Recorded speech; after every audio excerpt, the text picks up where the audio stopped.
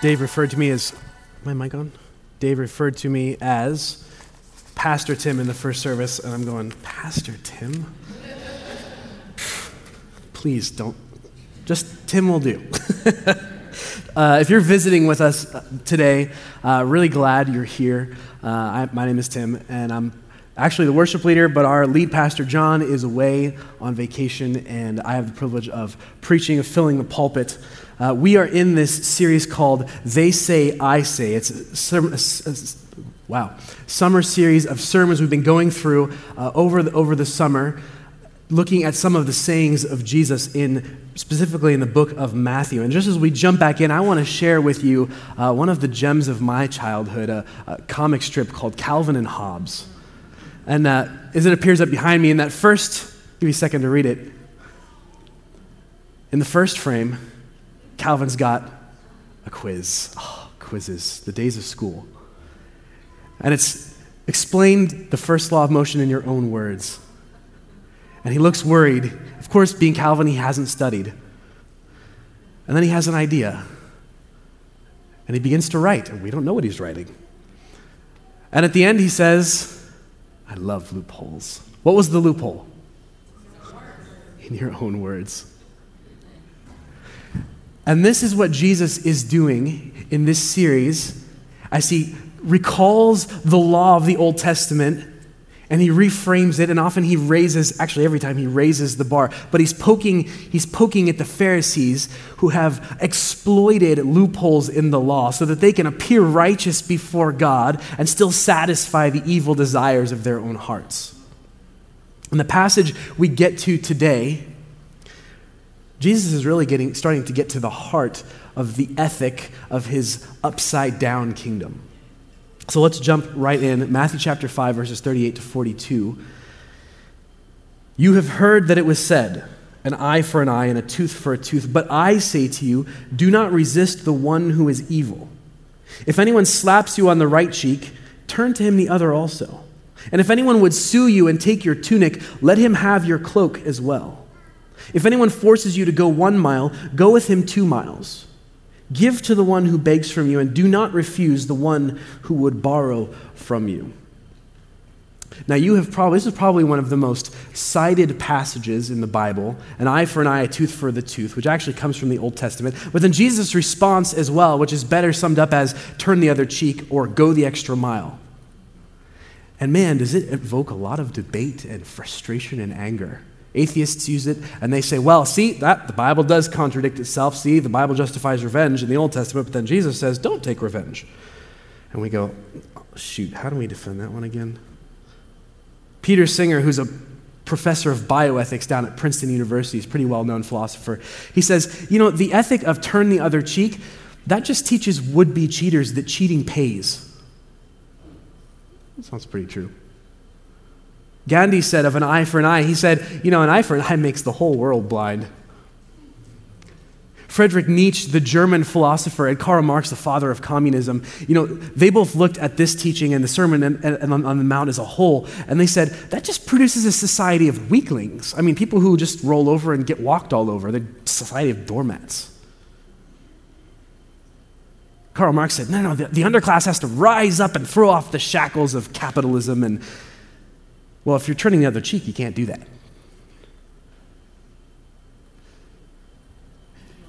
You've heard the story of the Irishman, maybe, who received a slap on one cheek and he wanted to follow Jesus' teaching. So he turned the other cheek and received such a hard slap that he fell and knocked him over. Well, he promptly got up and knocked the other guy down. And someone said, why'd you do that for? And he said, well, Jesus said to turn the other cheek, but he didn't say what to do afterwards.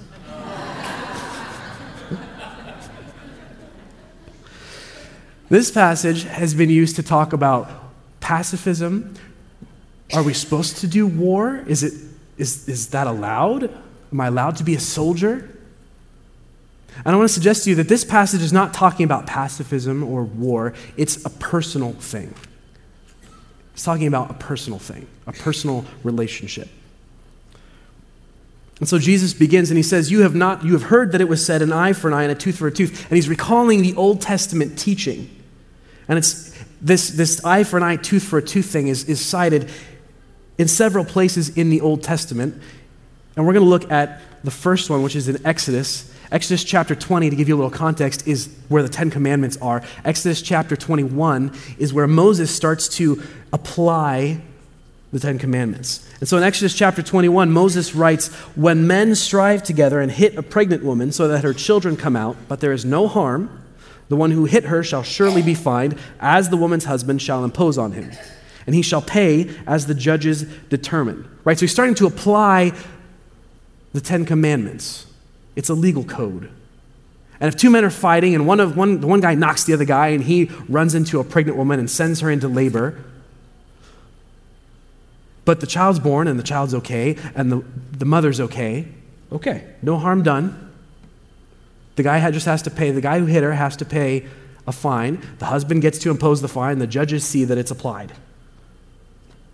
Moses continues in verse 23, "But if there is harm, then you shall pay life for life, eye for eye, tooth for tooth, hand for hand, foot for foot, burn for burn, wound for wound, stripe for stripe. You shall pay life for life," because God puts a high premium on the value of human life.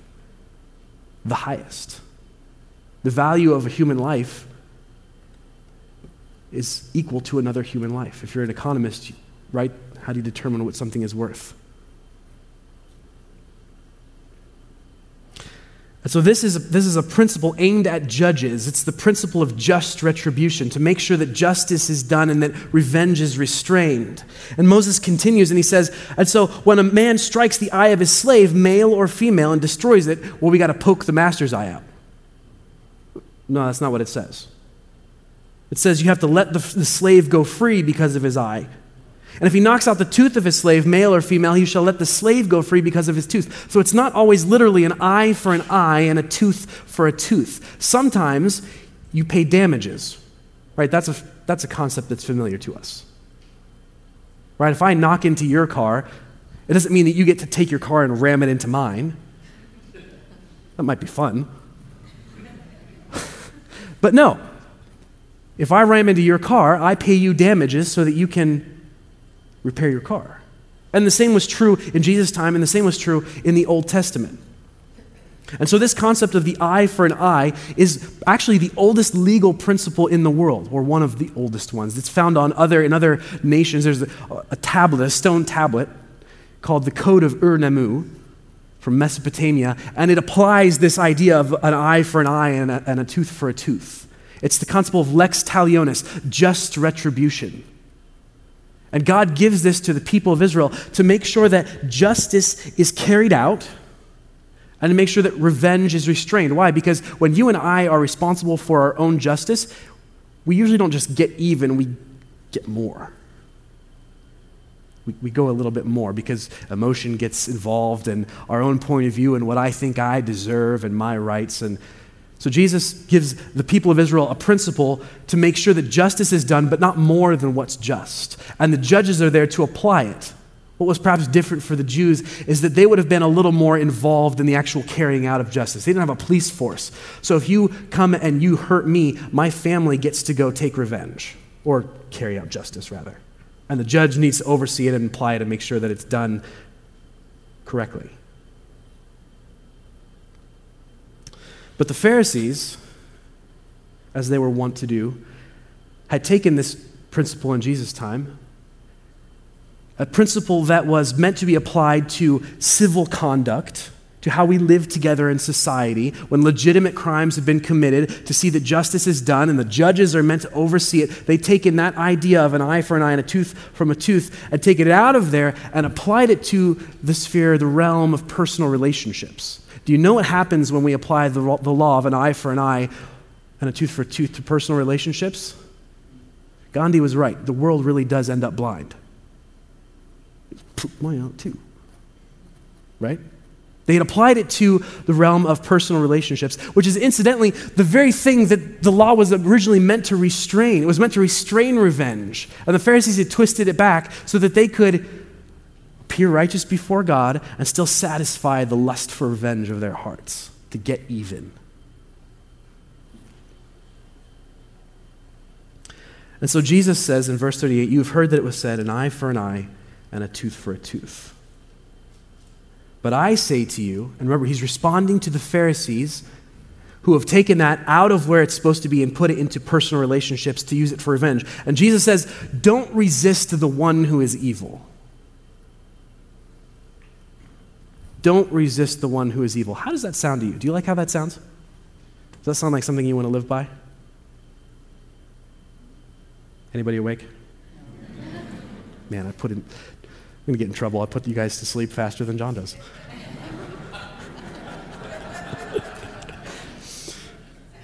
Does that sound like something you want to live by? Do not resist the one who is evil? Me either. We're agreed. This sounds like a terrible idea. Jesus, what were you thinking? But let's talk about we need to talk for a second about what he really is saying here, because, right, this is why this passage gets misunderstood, because it's easily misunderstood. So what does Jesus say when he says, "Do not resist the one who is saying," and let me be really clear, this is not a call or a command to stay in an abusive relationship. If you are in an abusive relationship, you need to talk to someone, you need to seek help. That is not what Jesus intended for you.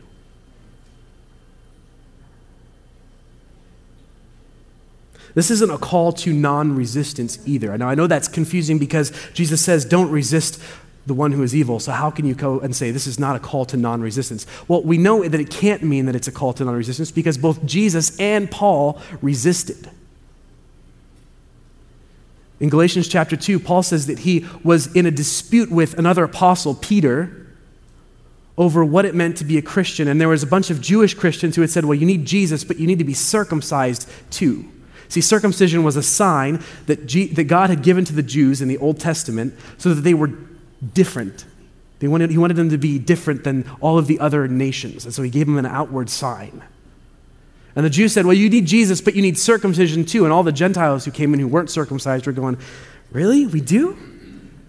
And Peter was siding with the Jews. And Paul comes in and says, no, you're wrong. Peter, they don't need to be circumcised. Stop twisting the gospel. He resisted him out of love for the Gentiles and the Jews and for Peter himself, for the purity of the church. He resisted. But Jesus resisted as well. In John chapter 18, he appears before the high priest on his way to be crucified. And the high priest starts questioning him and says, what have you been teaching? And what are your disciples doing? And Jesus looks at him and goes, why are you asking me these things? It's not like I taught them in secret. I taught them at the temple every day. You were there. And the high priest's guard comes over and smacks Jesus on the face. And Jesus doesn't turn the other cheek. He looks at the guard straight in the eye and says, look, if I said something wrong, fair enough. But if what I said is right, why are you hitting me? That doesn't sound like do not resist the one who is evil. And maybe more importantly, in John chapter 2 and then again in Mark chapter 11, Jesus makes a whip and goes in and clears the temple because they'd made a place of prayer into a marketplace. Now that's physical aggression. I mean, you can just imagine Jesus running around with his bullwhip. So this can't mean just simple call to non-resistance because Jesus himself resisted. And I don't think this is a call to anarchy or to abandon justice either.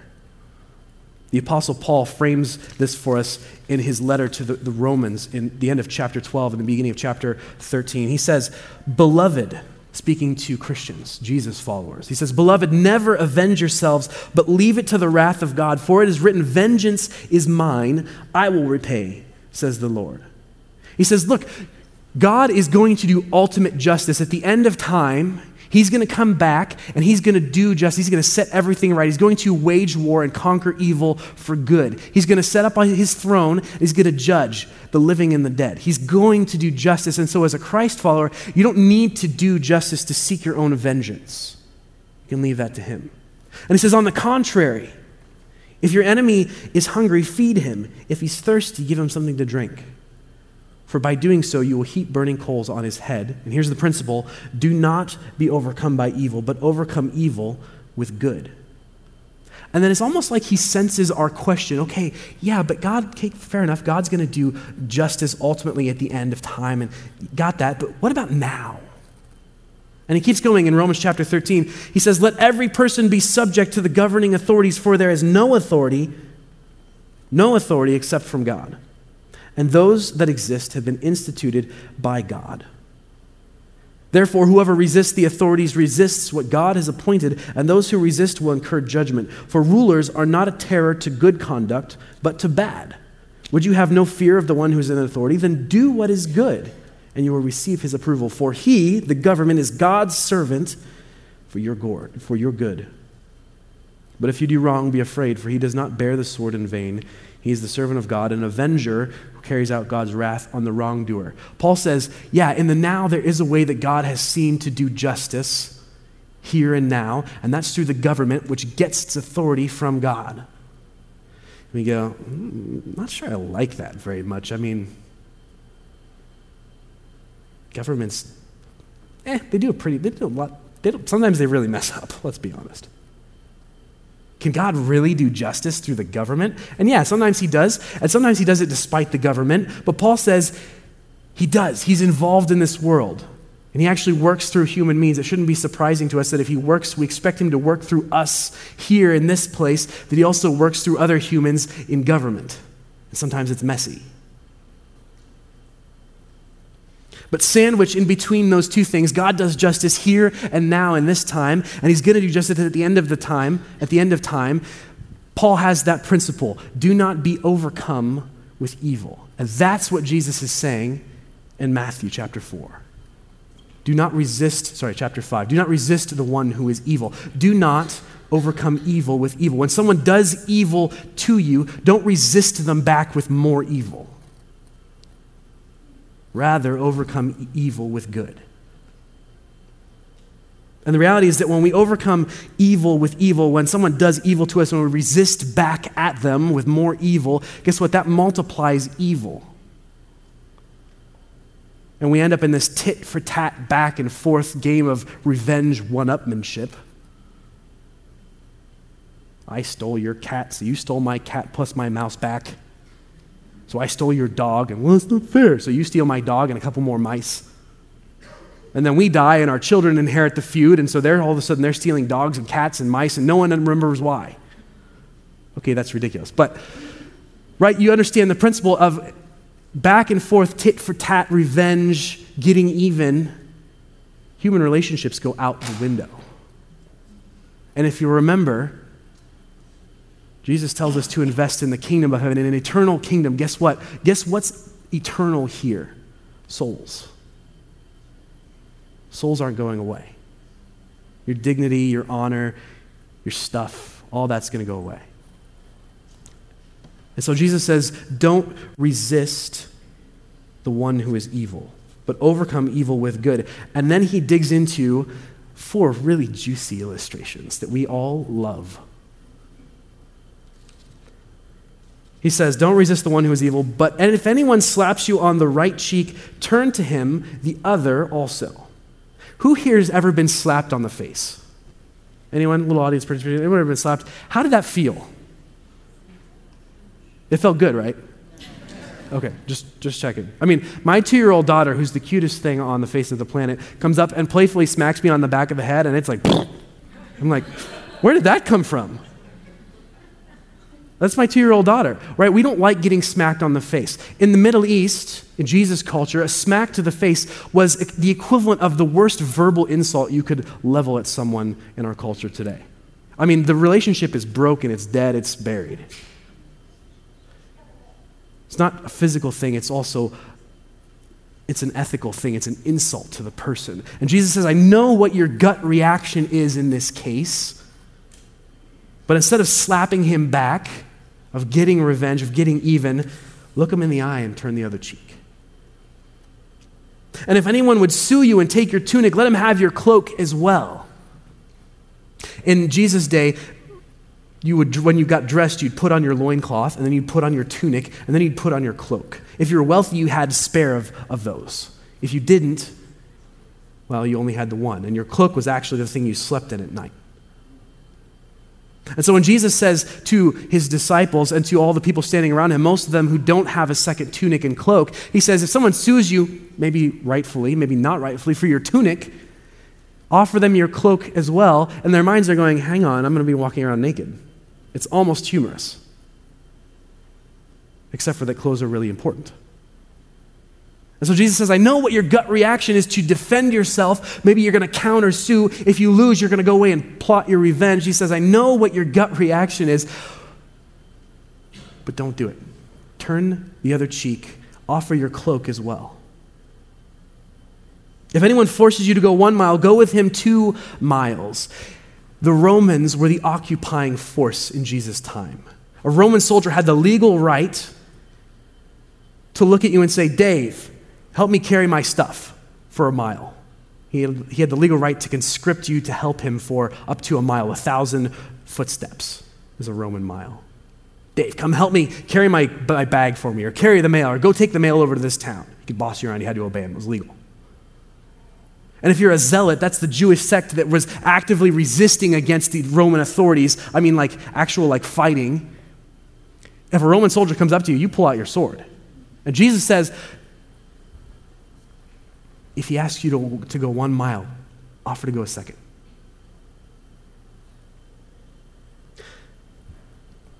These illustrations are meant to be provocative, because if you're like me, you read these and you go, I really don't want to do that. Someone forces me to do, this is New Jersey, for Pete's sake. We push back. I learned that when I got here. And if you like somebody, okay, here's the thing. Apparently in New Jersey, if you like someone, you bust their chops. Well, now I'll happily bust your chops as well, but, right, we read this and go, no way, man. I'm not going the extra mile. I'm not turning the other cheek. These illustrations are meant to provoke us because Jesus is trying to prove the point that we're not good at this. It reveals our own brokenness, our inability to live in his kingdom as we ought, as he's calling us to. We are so used to defending our own kingdoms, on focusing on our activism and our issues and the causes we defend, that we end up reducing one another to something far less than human. They're a title, a position, an object, a role, the enemy, the other side, a piece of meat. Whenever we react to the situation, we inevitably dehumanize one another. And that is the core of this, of what Jesus is getting at. He's calling us to not react to the situation, but to respond to the person. Respond to the person. Don't react to the slap. Don't react to the lawsuit. Don't react to the conscripted force. I'm not really sure what the equivalent of that. When someone is trying to force you to do something or manipulate it, don't react to their action. Respond to the person. Respond to the person. Jesus goes on and he has a fourth example. He says, give to the one who begs from you and do not refuse the one who would borrow from you. This example is a little different than the other ones because there's no oppression involved. There's no oppression that is inviting us to retaliate and to strike back. But it actually comes from the same place as revenge because the desire for revenge is about getting even. It's about getting what's mine. My kingdom, my stuff. And when someone says, please, sir, can I have a few coins? When your friend says, I'm in financial trouble, I need a loan, I need some money. And we say, he's probably going to go spend it on beer. My buddy's never going to pay me back. I'm sorry, I can't. What we're really saying is, there's nothing in it for me. There's nothing in it for me. I'm interested in getting stuff for me. It comes from the same place as revenge. It's about getting what's mine, building my kingdom. And so when we react to the situation instead of responding to the person, it results in revenge, it results in greed, it results in broken relationships, in dehumanization. And so Jesus calls us to react differently. And responding to the person requires a different gut reaction. It requires compassion. Jesus illustrates for us what compassion looks like in Matthew chapter 9. He says, Matthew writes, and Jesus went throughout all the cities and villages, teaching and proclaiming the gospel of the kingdom and healing every disease and every affliction. When he saw the crowds, he had compassion on them because they were harassed and helpless like sheep without a shepherd. The Greek word for compassion comes from the word for bowels. Because in Greek thought, the bowels, the gut, was the seat of thought and emotion. Right? We have a different concept of that. Right? For us, it's the heart. Can you imagine if Hallmark wrote a card that said, "I love you with all my bowels"? Right? If you're a guy, you call a girl and you ask her on a date and she accepts and he puts her arm around her, they don't feel butterflies in their heart. If you do, please call 911. You feel it in your gut. And so that's why for the Greeks, the emotion was felt in the gut. That's why compassion is bowel. It's because you feel it there. And Jesus looks at the crowd and he sees them and he has compassion on them. And it says that he saw the crowd that was helpless and oppressed. They're harassed. This is the language of physical assault. It's like walking down a street in the city and you hear a noise down an alleyway and you look and your eyes are filled with this scene and you see a young woman being physically assaulted by a man. And you can't do nothing. You have to, you see the value, there's life at risk here. You have to act. There's an urgency to it. It's not pity. Pity's different. Pity devalues the other person. Oh, you poor soul being assaulted over there. No. Right? That should offend us. There's a life at risk. There's an urgency. And compassion places me on the same plane. I see the value of the person. I see the need. And Jesus looks at the crowd and he sees the urgency, he sees their value, he sees their need. And he can't not do anything. And so he walks around preaching the gospel of the kingdom because they need a savior, and he's healing them because they have physical needs. He had compassion on them.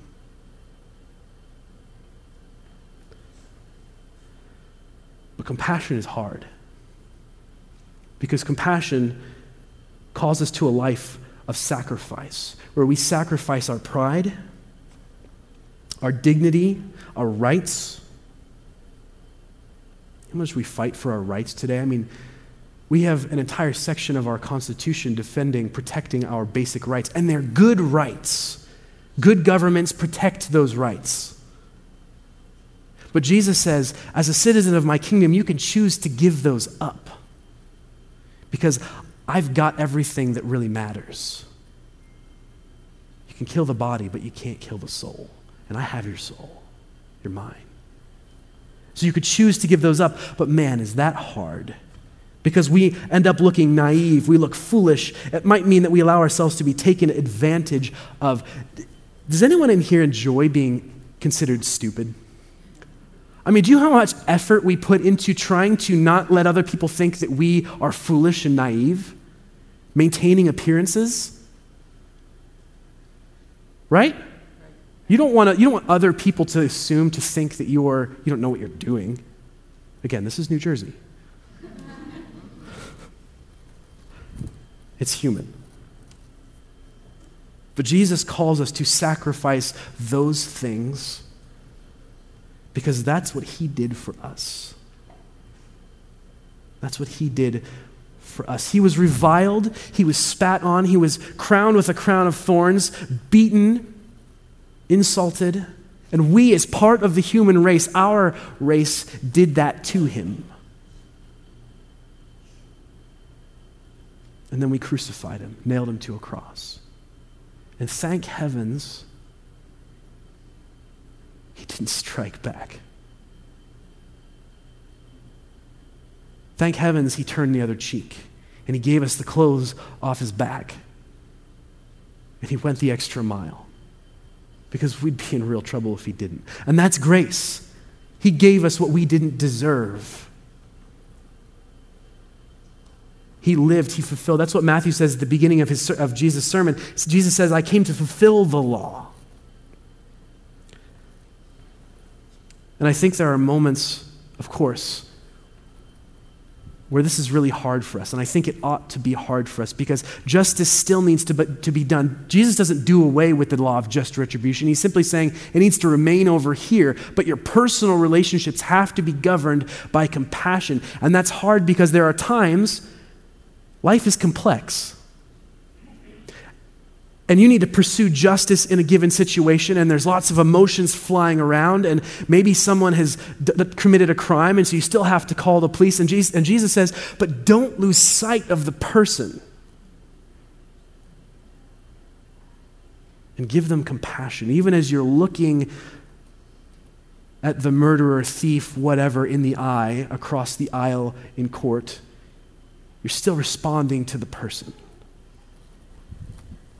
And with this, Jesus raises the bar, as he always does with these. He raises the bar, and the temptation for us, once again, is to do what the Pharisees did and bring it back down where it's achievable, but the law was never meant to be achievable. The law was meant to drive us to Christ, that we see our need and we go, Lord, I can't do this, I need you, because he can do it. He did do it.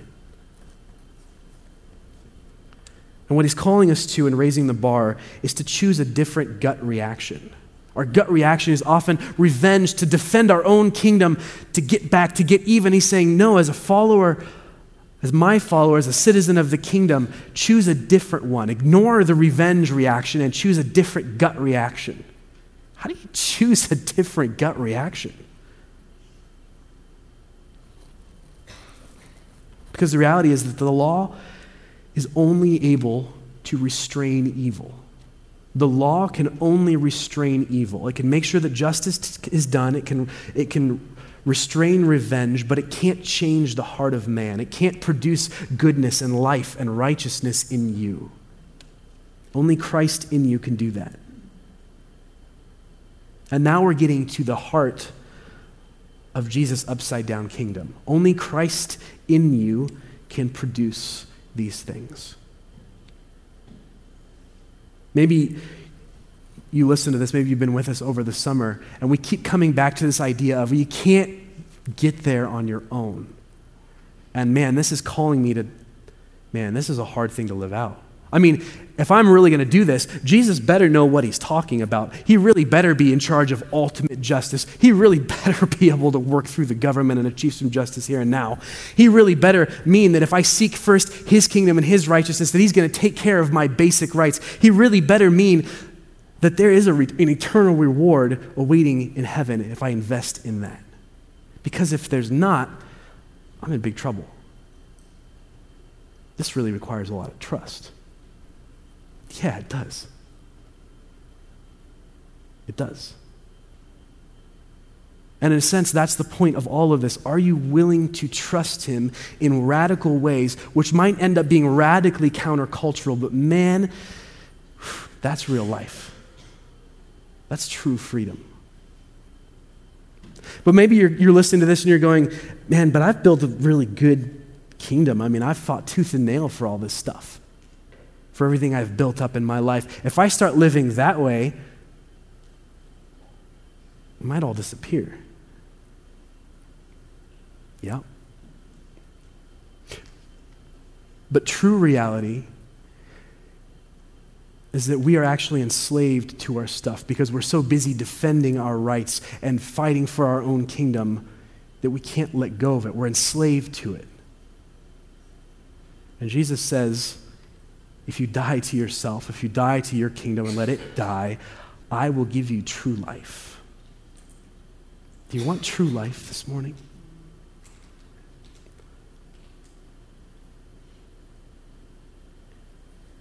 Maybe you listen to this and you're going, okay, I trust, I really want to trust Jesus. I'm trying to die. Dying's painful, dying's hard. That's why Jesus used the word dying. But I keep trying, and I feel like I come up short. I don't have enough gas in the tank to get there.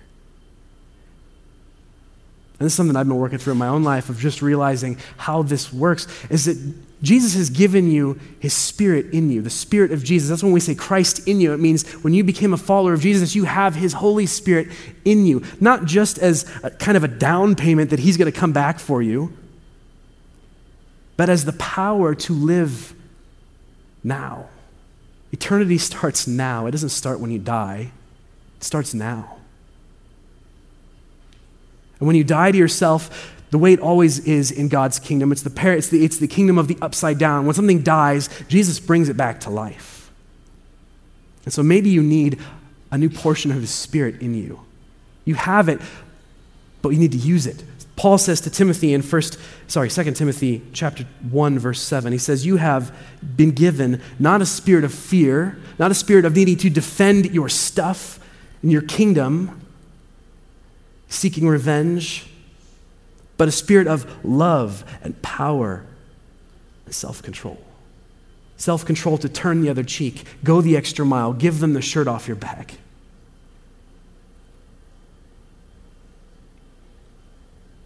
He's calling you. He's calling you. Will you respond?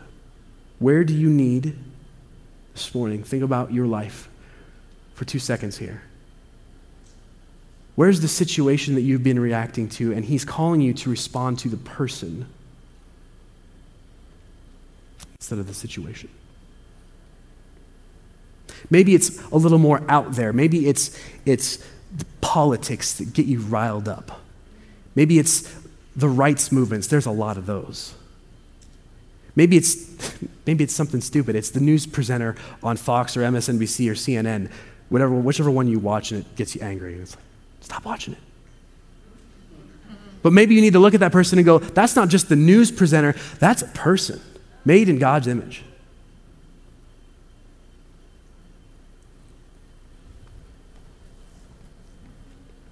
Maybe it's a little closer to home. It's your wife when she criticizes you. It's your husband when he ignores you or forgets your anniversary. Your child rebels against you. Your boss dumps on you. Your colleague steals your promotion. A client doesn't pay. An employee shows up late again. A friend publicly humiliates you. A difficult family member is around. And they're not an employee, a boss, a spouse, a child. They're people. You're responding to the person. And sometimes this is really simple as the band comes up. This is really simple. Practically, it means you start to try and give the benefit of the doubt and not assume the worst. Sometimes you give the benefit of the doubt even when you know that the intent was wrong. You give them the benefit of the doubt anyway. You seek to bless instead of curse, even when you've been cursed. That's Paul's language in Romans 12. Bless them. How can I do them good? And that might be material, but it might not be material. It might be relational, right? You know that the broken people hurt people, or hurt people? That's the one. Responding with evil for evil isn't going to change their hearts. It's not going to save their souls. But sometimes our reacting to situations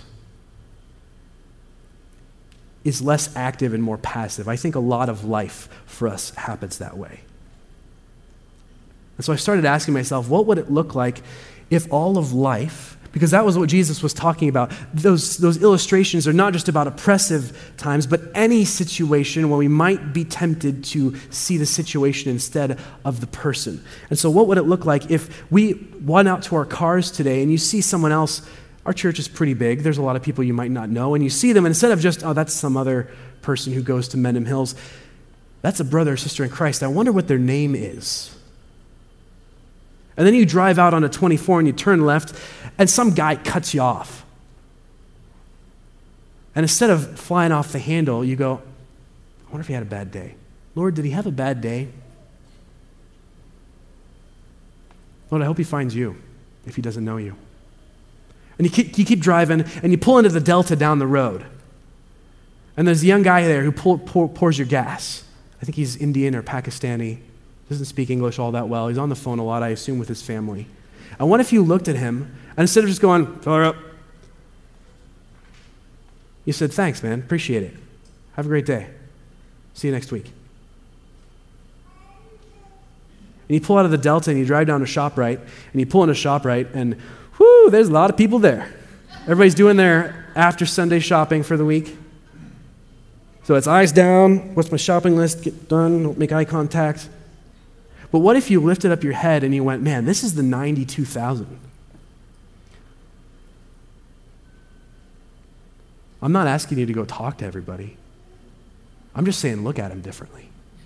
See him as Jesus sees him. That's the 92,000. They have joys and sorrows and history and hurts and needs. And they're desperate for a Savior, just like you and I.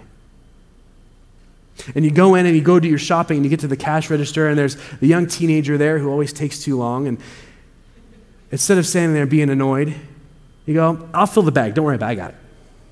I'll fill my own bags. Thanks. Have a great day. Make eye contact. What about the guy at the toll booth? You drive past. If you drive through the toll booth, most of you have Easy Pass. What about the guy who mows your lawn? Do you know his name?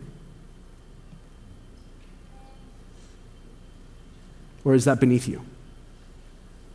See the person, not the situation. That's what Jesus is calling us to. This is not about war or pacifism or can we do violence to others. This is about seeing the person. Will you choose to have compassion on them, even if it's just, hey, what's your name? Everyone needs compassion, the kindness of a Savior. Jesus died to give you and show you compassion. It's the right of the kingdom. It has different rights. Will you exercise that right? To choose a different gut reaction? Would you give your life to follow everything you believe in? And we're going to sing these words, will you surrender?